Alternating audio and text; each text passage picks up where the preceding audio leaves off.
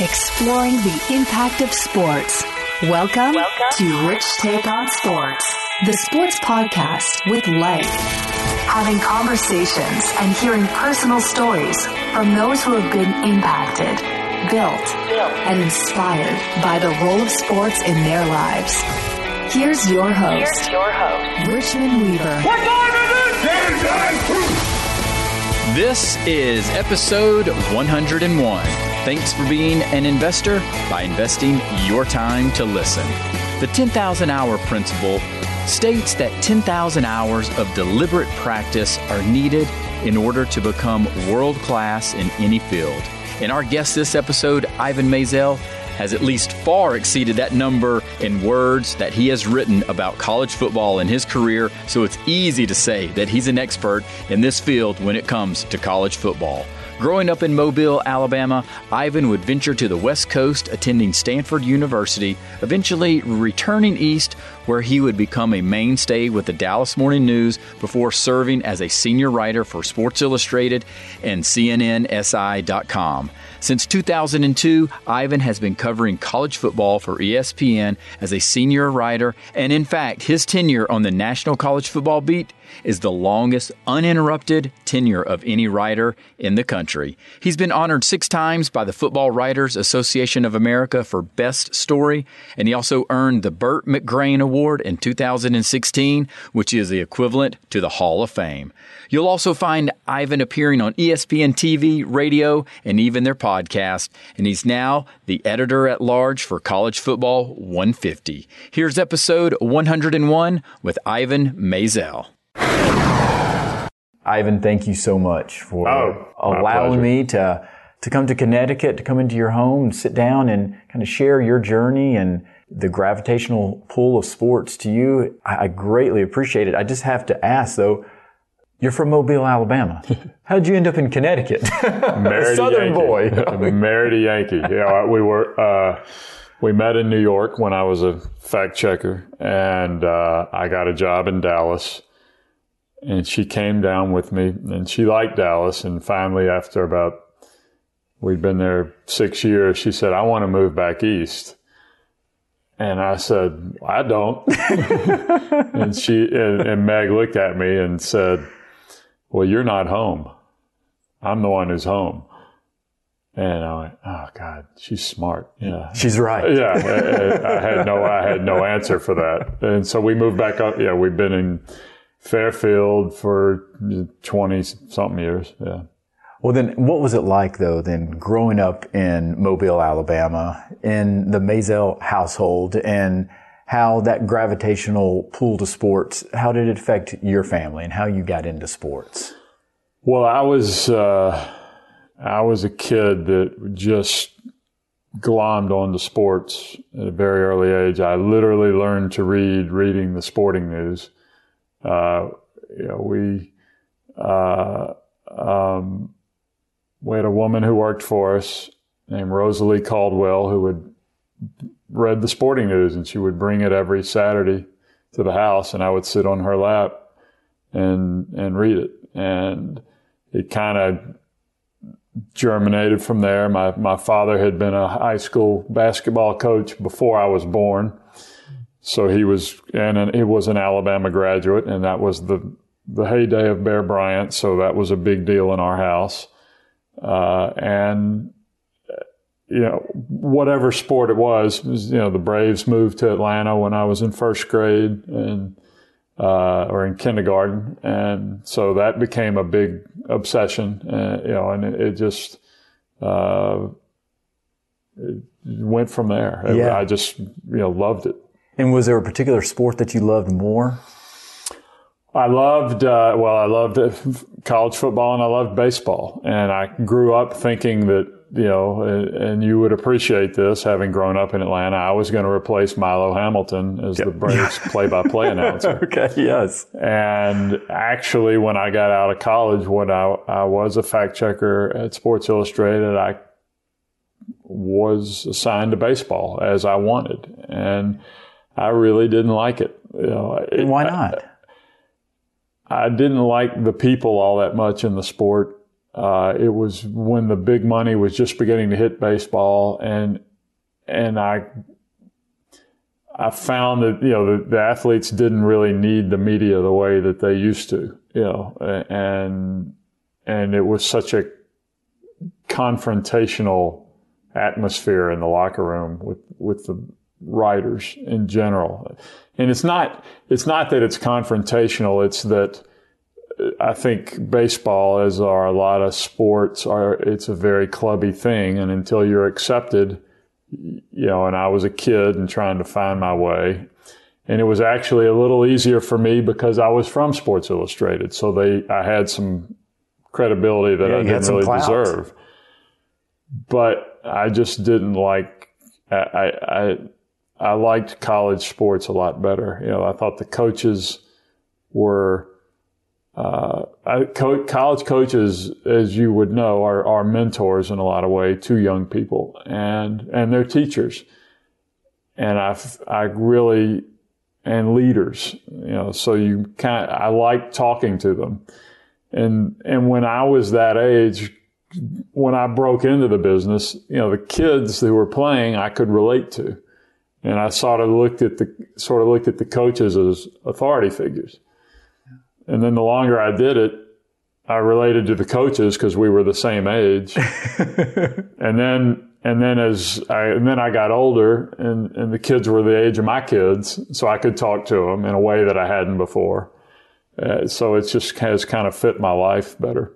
And you mentioned, you know, being accepted into the club, so to speak, especially from a writer standpoint with some of these athletes. And is it a time situation in terms of being accepted into the club, as far as they have to see you around so much, or is it somewhat also like what type of articles you're writing or what type of stories you're writing, or a combination? Yeah, I think it was more, baseball is a day-to-day job, and the daily beat guys get accepted because they're there every day. Sports Illustrated, we weren't there every day. We weren't in the same locker room every day.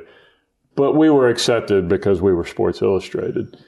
And I met some players that I really enjoyed covering. And I met some managers that, you know, I got along with. And, you know, it wasn't always as, you know, adversarial or uncomfortable as I'm painting it. But it just, I had this vision in my head of I would just fall in love with it, and I didn't. And I was, when you start out, back in the day, when you started out as a fact checker at Sports Illustrated, you wrote on your time. And so I was you know, and I just was in there I was in there 7 days a week and learning. But at some point, I wasn't good enough to be a writer at Sports Illustrated at that time. And I needed to go get a job where I could write every day. And so I left for a newspaper. I'd been there 5 years. In 5.5 years, and I left to get a newspaper job. And so you were with Sports Illustrated as a fact checker for 5 years. Yes, I was there. Now, that was not my first job. My first job, you would appreciate this, was in Atlanta. This was before the newspaper merger, at the Constitution. Oh, yes. And they hired me straight out of college. I was 21 years old. They didn't want to give me anything important because I was 21 years old. And so they gave me, because it's Atlanta, they gave me Clemson and South Carolina to cover, because there's a lot of alums in the Atlanta area, as you might imagine. And that was 1981. And Clemson never lost. And about the first week in November, they were getting ready to play a big game against North Carolina. And it dawned on them that they had a really hot story, and they had this 21-year-old dumbass covering it, if I can say that on your podcast, because it's true. You can. Yeah, and so then they took one of the older guys, and he would come do the game stories on the week, and I would cover on the weekend. I would cover Clemson during the week and write a sidebar on Saturday, and I was fine with that because I was so over my head. But I always say to Danny Ford when I see him, you know, I covered you when you were dark-headed and skinny, Dan. That's right. Well, it comes full circle now that we're sitting down together shortly after Clemson wins their third national championship. Yeah, it's remarkable. And I'm sure you're gobsmacked, but just the change and people were, I heard people sort of mocking Dabo a little bit, talking about little old Clemson. Well, if you know Clemson and you have any historical perspective about Clemson, you understand where he was coming from. That's right. Yeah. It is little old Clemson. Yeah, it's not anymore. No, it's not. But it is. Yeah. Without a doubt. So now, how did you get from Alabama to Stanford before you moved to Atlanta with your first job? Again, you're all over the country. Yeah. Well, I was good in school. The Ivy League intimidated me. The New England weather intimidated me. I would never live in New England. Even well, you are now. Yeah, for nearly 25 years. But when I was 17 years old, I certainly wouldn't. And I didn't want to watch Ivy League football. That I thought, that's not important. And somebody said to me as a senior in high school, and I don't remember whom, well, you should look at Stanford. That's a good school. And the immediate thought I had was, well, they're in the Pac-8. I could watch that for 4 years. Okay. And that, and that was it. That was it. I applied, and they were, I'm sure, fainted because somebody from Alabama applied. And Stanford loves to have kids from all 50 states. I'm just not sure the bar was quite as high for me, having gone to Murphy High in Mobile as it might have been for others. But there were 2 kids in my freshman class from Alabama. The other was a women's basketball player from Montgomery. So, and then I think over the course of my 4 years, there were a total of 6 Alabama kids. That's not many. No.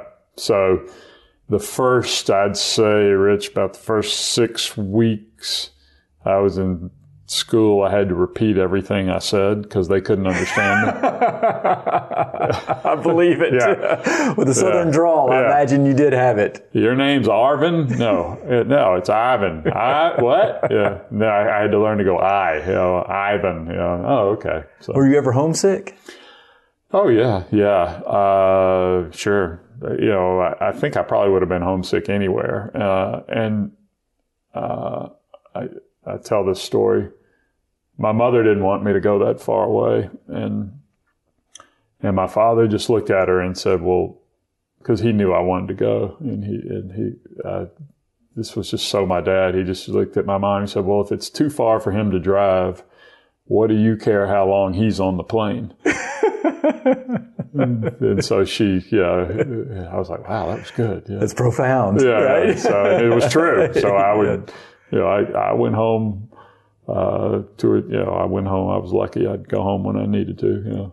Before you get to Stanford, though, had you already had it in your mind? Now, you might not be the play-by-play guy for the Atlanta Braves, but you wanted to be a sports writer? Well, I had a English teacher my senior year, Ruth Welburn, and she gave me confidence that I could write. And I would write stuff, and she was so enthusiastic and so encouraging, and so I thought, well, hey, I know I can do this. Is something I might be able to do. And first week I was on campus, I walked into the Stanford Daily and presented myself and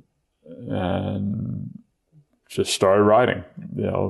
First week or two I was there, I was interviewing the head coach, who was this guy.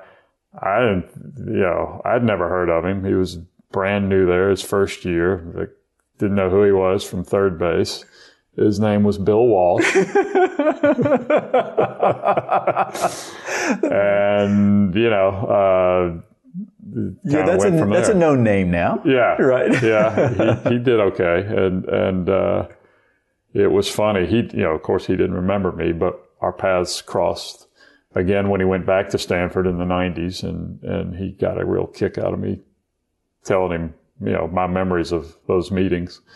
And he was a terrific guy.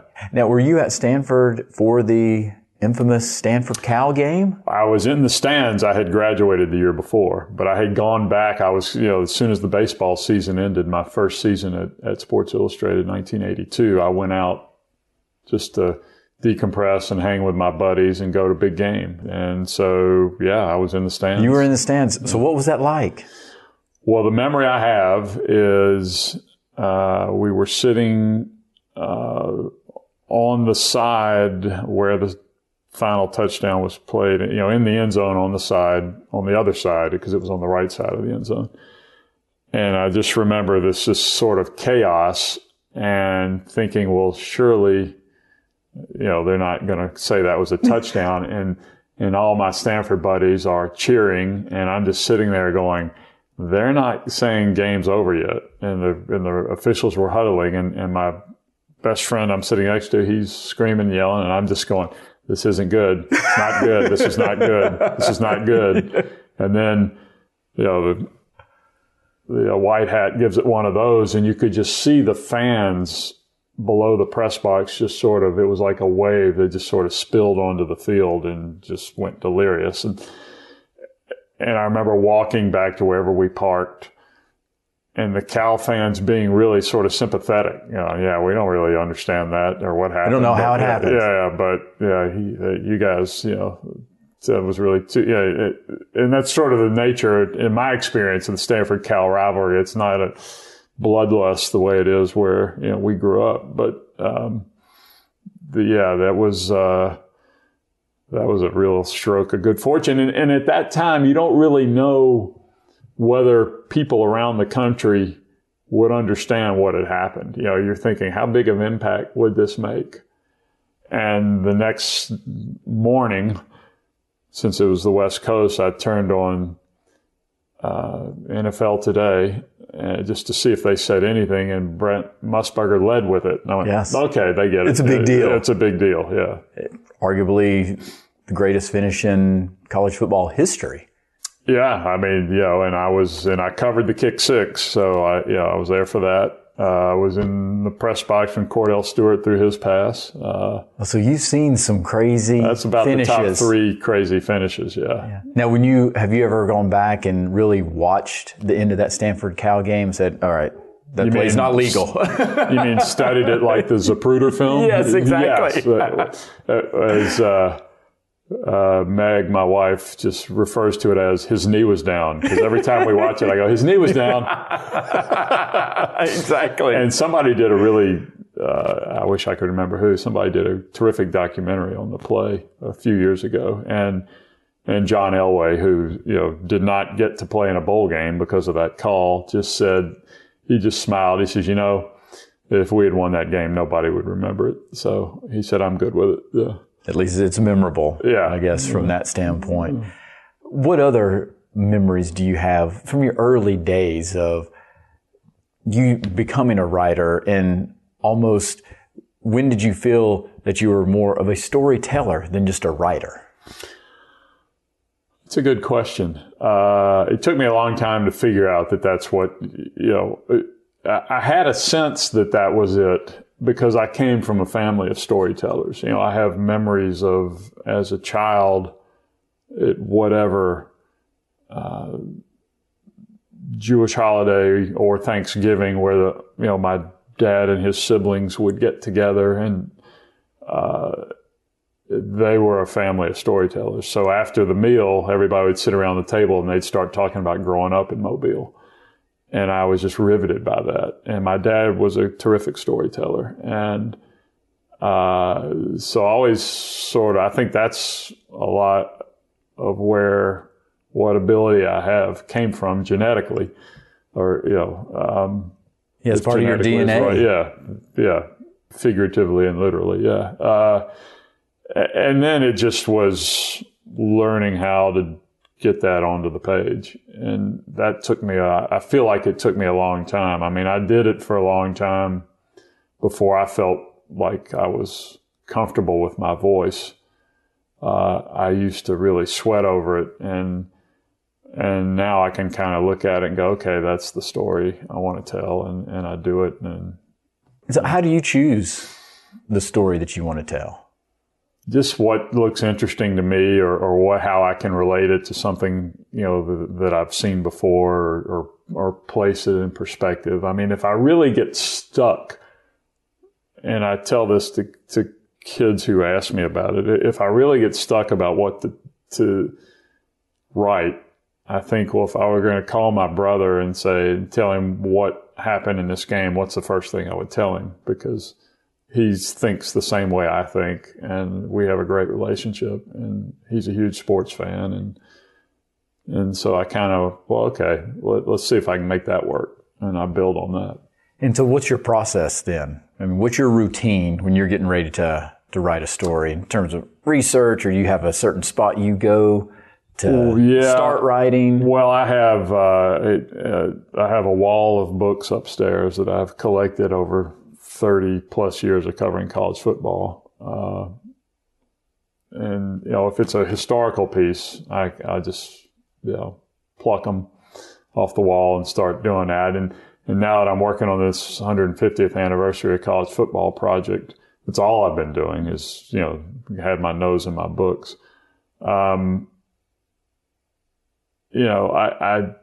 after that, it's just sort of the knowledge of having done this since 1987, and knowing whom to call and knowing that they'll return my call, which doesn't always happen, but it happens more than it used to. And I imagine it's easier that they return your call now than it was when you first started. Well, it's funny that you say that, because I got hired to cover college football by the Dallas Morning News in 1987, and coaches always called me back, and they didn't know me, from Adam, but as I came to learn, I was really lucky to get that job, because the Morning News covered more college football than any paper in the country.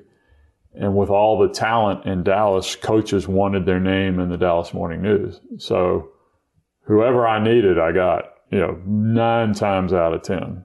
So it was, that was a really lucky stroke that Dave Smith hired me.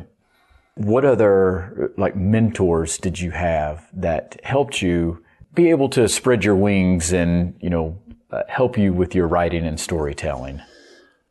There was a writer at Sports Illustrated when I was a fact-checking native named Ron Femright, who was just terrific. He was a wonderful man. He was a bon vivant kind of guy. He just couldn't have been nicer. And his copy was so clean you could eat off of it. And what do you mean clean? Just it was. It didn't need to be copy edited. The story was exactly as he wrote it. Didn't need to be edited. Everything was in the order it needed to be in. The grammar was good. There were no typos. This was in the day before computers. And, it was just pristine. And another of my mentors was an editor at Sports Illustrated named Walter Bingham. And Walt used to say to me, I read Ron's stories and I just want to change the word large to big so the editors above me will know I read it. Yeah. So you can say, at least I did one thing. I did my job. So Ron was just he was just a terrific man. He died a few years ago. He meant a lot to me. And Dan Jenkins, Dan was and is and remains a legend in sports writing, and his first love was college football, maybe second behind golf. But Sally, his daughter, who is a columnist at the Washington Post, and I went to college together, so I knew Dan as a college kid and always kept in touch with him and still keep in touch with him. And he's still loves college football. He still follows it, religiously. And, so he was a mentor and somebody for me to look up to. And when you look at your stories, what makes it a successful story, or how do you define success in terms of, that's a good piece, that's a good story? Because in sports, we can define it. Win or a loss. That's typically why how I cover sports. Yeah. Yeah, because I loved as a kid and still have a great interest in politics, but I didn't want to cover politics because it's really hard at the end of the day to figure out, it just keeps going. The arguments never stop. And in sports, they stop. That's right. And you do say, well, yeah, they won. I'm pretty hard on myself. I don't say that a whole lot. I think most writers, well, I'm not going to speak for most writers. I have this sort of rhythm in my head and if the story, comes out by that rhythm, then it feels right. And it feels right. And if it's accurate, if I hadn't made any mistakes, then I'm okay with it, and I can, I write a lot more conversationally than I used to, which I think is partly because of the way things have changed by writing on the internet. I think it's partly age and comfort with my own voice. But there's just sort of I can just hear it in my ear, whether it's working or not. And does it usually come out pretty, does it flow out when you start writing? Everything I've ever written has flowed. No. Of course. Yes. Yeah. No, obviously, they vary. Sometimes you just see it right away. And so this writer's block, is it real? Yeah. To me, it's not so much writer's block. It's maintaining your focus. If I'm focused and there's, my distractions are, at a minimum, if I've hidden this, then I don't get blocked. And sometimes if I am blocked, I'll think, well, I don't know what my lead is yet, but I know I'm going to write this. I know this is going to be a part of the story. So I'll just write a chunk of something. And I get that on the screen, and then I go, okay, all right, so you've got that in place, and then I find something else. And that's not how they teach you to do it in journalism school, and I don't know that I would recommend it. You're supposed to write an outline and then follow your outline, and probably to my detriment, I don't do that enough. And it's probably harder to do it the way I do it, I guess. But I never quite had the self-discipline to do it the right way. And what about your relationship with copy editors? Is it contentious at times? Like, hey, no, I don't. Yeah. I like the flow of this. I like the framework of this. How dare you? Exactly. Yeah. Yes. Well, I've never had never is a strong word. Having come up at Sports Illustrated in a very heavily edited organ, a magazine by definition is an editor's organ because they're the ones controlling it more so than a writer sending it in to a newspaper on deadline. I never had trouble with being edited. I might have trouble with individual edits, but I always understood, and I was never that arrogant to think that everything I wrote was was perfect. Came on a stone tablet. Now I do bristle, and it's why I left Sports Illustrated not once but twice. I do bristle at when somebody who wasn't there and knows more about the story than I who was there. But by and large, I'm okay with being edited. And so what was the appeal then to leave Sports Illustrated to ESPN, though? Like, I imagine you could have done so many different things. Well, it's nice of you to say that, but this was 2002, and the print world was beginning to wobble a little bit. And Sports Illustrated was beginning to wobble a little bit. And I thought about going back to newspaper, but it would have been a significant pay cut. And ESPN approached me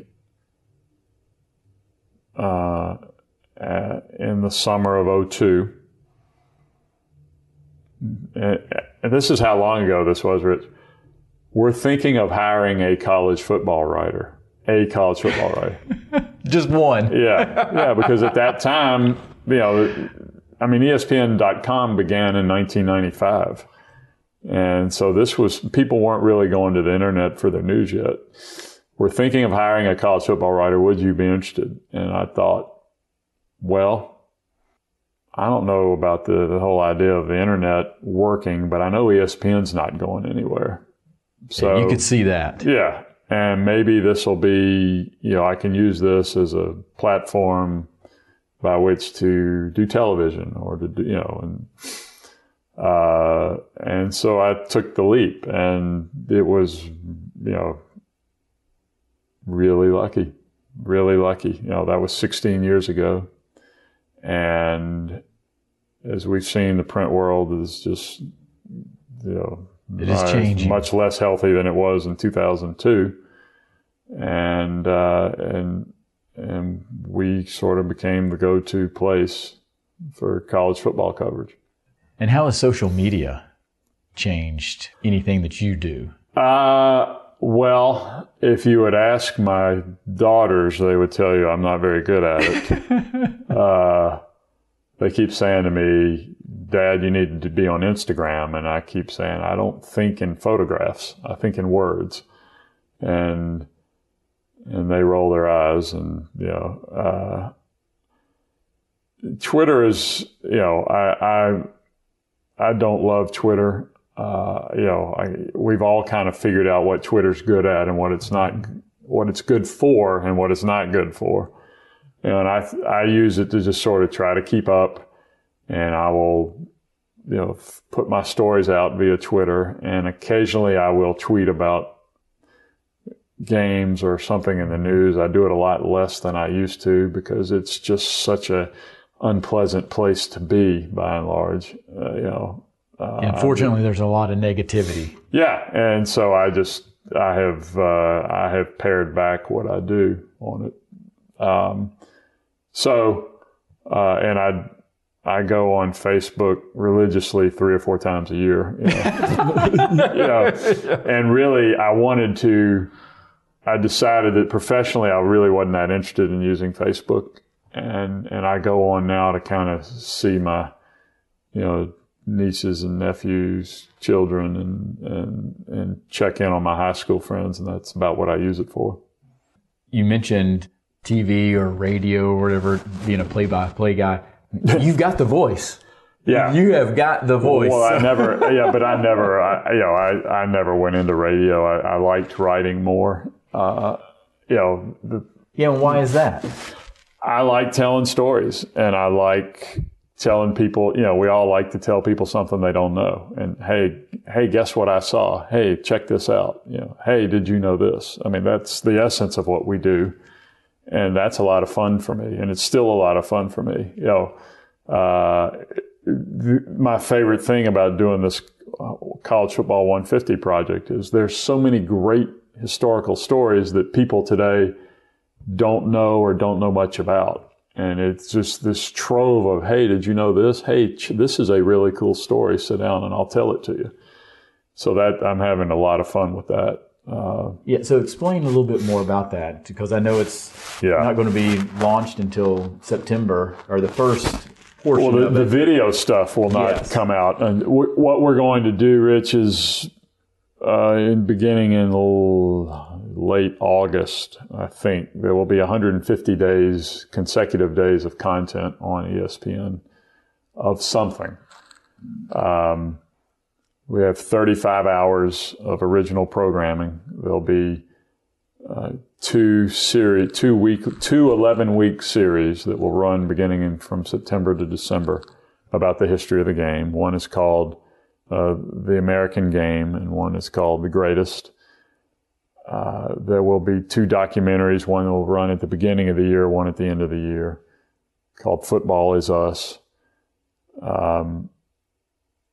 We'll have something called My Story, which will be 150 60-second vignettes from people in the game, former players, coaches, media people, fans who have a story to tell that, nobody knows, and,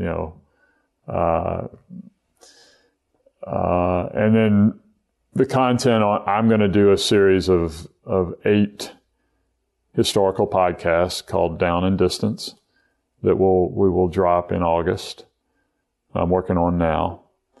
And then online on ESPN.com, we'll have content all year long. I wrote the first week of January, I wrote a Welcome to 150 essay about the game and its place in history, in American history.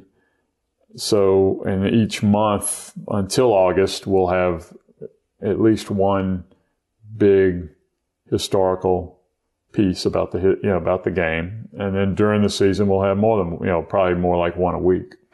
And why do you think that people just love college football so much, to the point where we were celebrating 150 years of the game in such a big way like this, to have its own organization? I mean, it's just amazing. Why do you think that is? I think there's some connection that people make with their school. Either they went there or it represents their state. And there's an emotional connection there that no other sport has. Some of it is because of the age you are when you go to college. And that's when you are making your mark as your own person. You're not your parents' child anymore. You think you're an adult anyway. That's right. Yeah. You think you know it all. Yeah, of course. And if you think about it, and I've thought about this a lot in the context of this project, the friends you make when you are in college are your lifelong friends, and they know you better than anybody knows you. And really, how much time did you spend with them? Some 1 year, some 4 years. And yet you can pick up the phone and you can call them and you pick up right up where you left off the last time you talked. And in turn, if you think about what the people you've met in the last 4 years as an adult, there's, it's nothing like that. That's right. So there's something about the imprint of your college life that fuels that passion you have for your team. And it may have started earlier in that. If you grew up in a household where that team was revered because your parents went to that school, then you come into that passion that way. But people are certainly more passionate about college sports than they are about professional sports. The SEC takes a lot of heat for how they do things from around the country, but their slogan, their current slogan of "It means more" is absolutely right. And college sports do mean more. And I think that connection is why we're doing what we're doing with 150.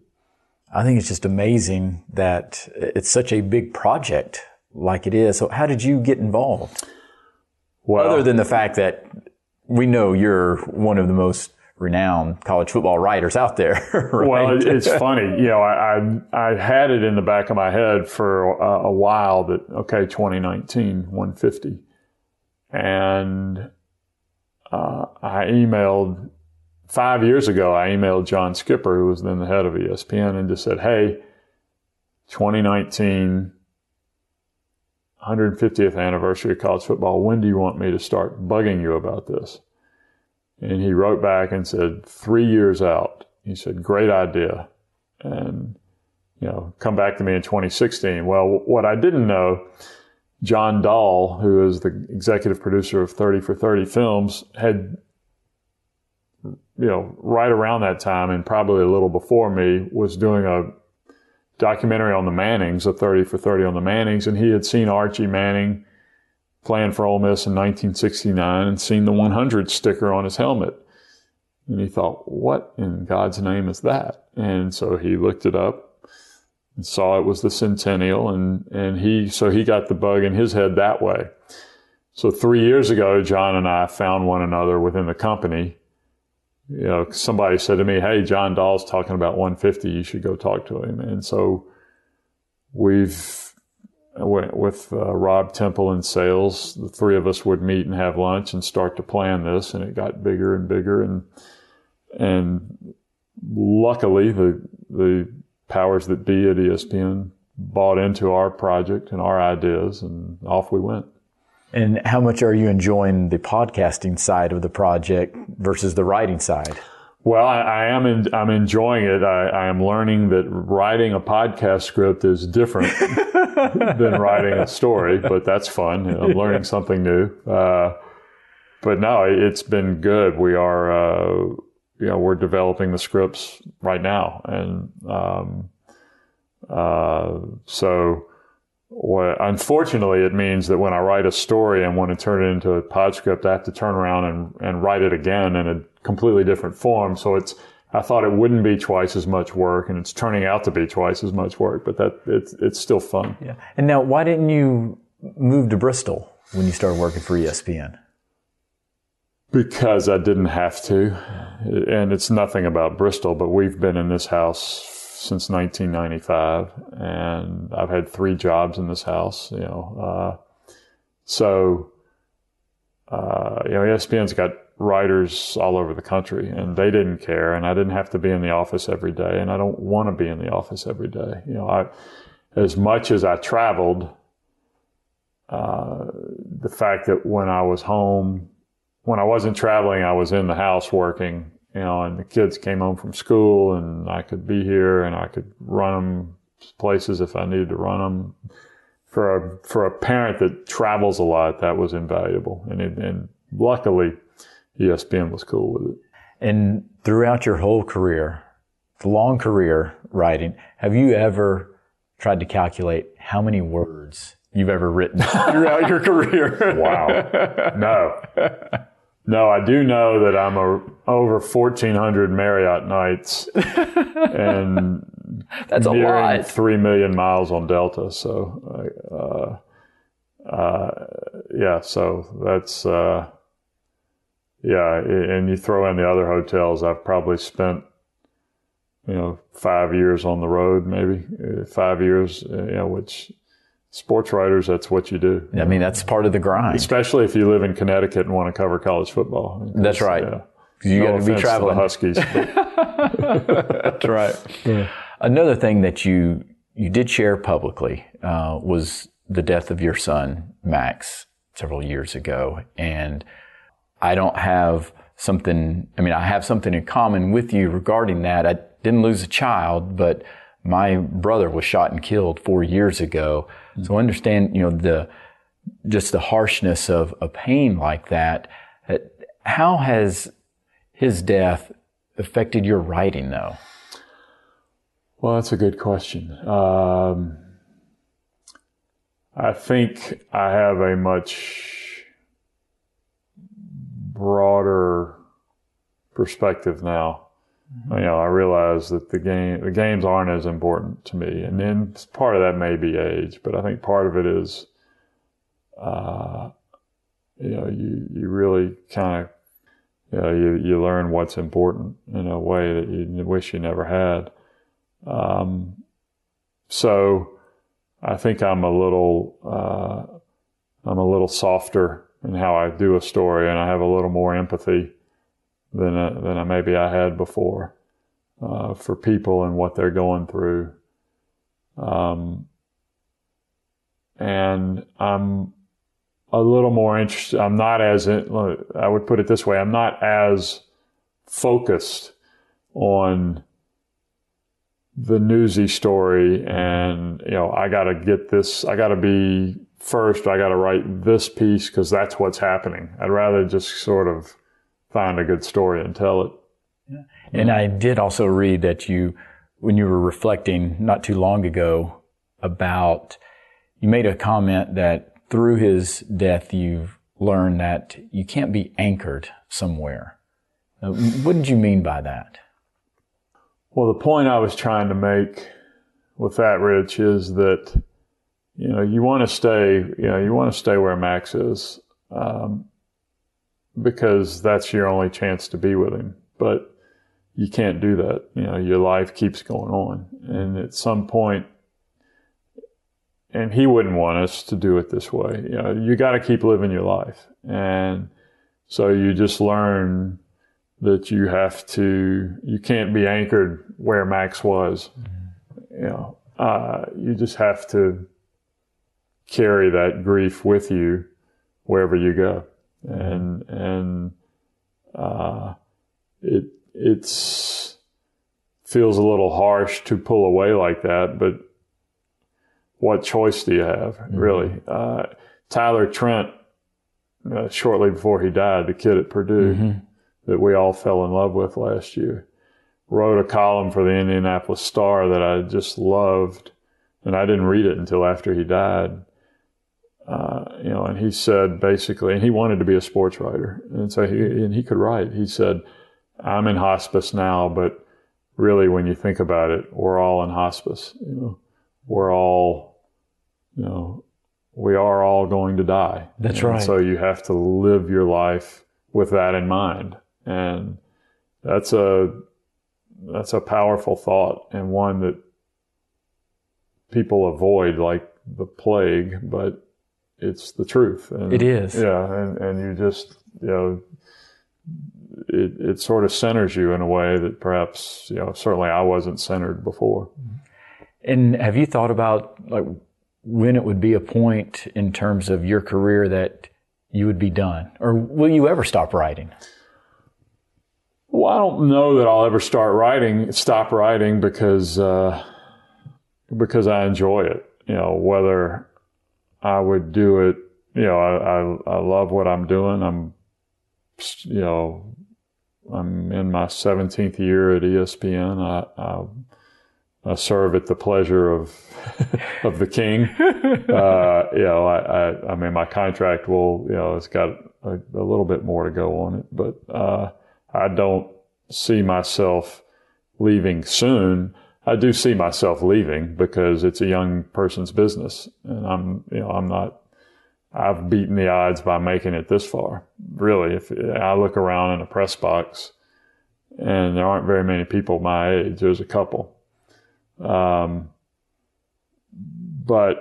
I'm trying to figure out what I would do, down the road. I'm going to teach a class this winter in continuing studies, adult learning, at Stanford on the history of college football, because I got it all here. I mean, we've been planning it for 3 years. I need to attend that class. Come on. I don't know how you'd be able to pull that off. That's right. Yeah. So that'll be, we'll see if I like that. I don't know. And adult learning is not, it's not being a professor of kids, but I'll just see how I like that and go from there and see how it flows. Yeah. And through all the words that you've written, one of the things I like to focus on is words of wisdom.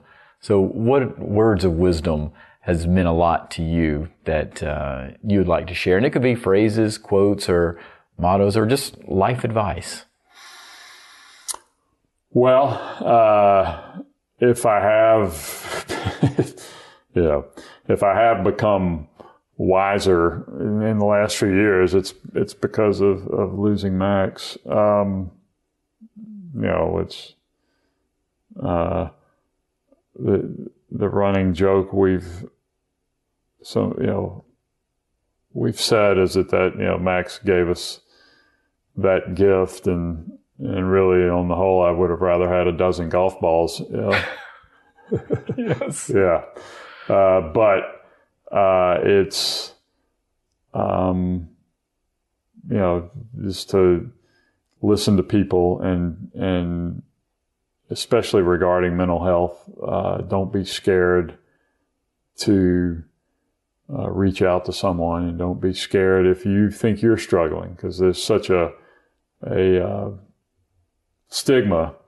Historically, there's been a stigma with mental health, and there really shouldn't be. It's an illness. It's no different in its ability to devastate than cancer, and except in the sense that people refuse to admit it a lot of times. And we all need to sort of, as the rate of suicide has increased, we all need to rethink that and how we view mental health and what we can do to help. Agreed 100%. Yeah. And Ivan, I can't thank you enough for allowing me to steal some of your time today. Oh, I'm flattered. Greatly appreciate it. Thanks for coming. Yeah, I've been, who wouldn't want to talk about themselves ad nauseum? And we get to talk college football and sports. Yes. So. Oh, yeah, that right. too. Yeah. Ivan, thank you so much. You bet. As many of us know, sports is the ultimate reality show, and there's always a story to be told from every game. And while we might not know exactly what that story will be, but storytelling is an art, and Ivan has that unique gift to take images and put those into words. And it just draws us in, because no matter what the situation is, sports just seems to somehow go beyond just the game and is intertwined into our daily lives. Now that finishes episode 101, and you can find more of our content by visiting our Rich Take on Sports Facebook page and YouTube channel, where you can easily subscribe just like you can on any podcasting platform. And remember, focus forward so we don't live in the past. All the best, everyone. You've been listening to Rich Take on Sports, the sports podcast with life. Visit richtakeonsports.com to subscribe and catch up on any episodes you might have missed. You can also follow us on Twitter @RichTakeSports. Thanks for listening.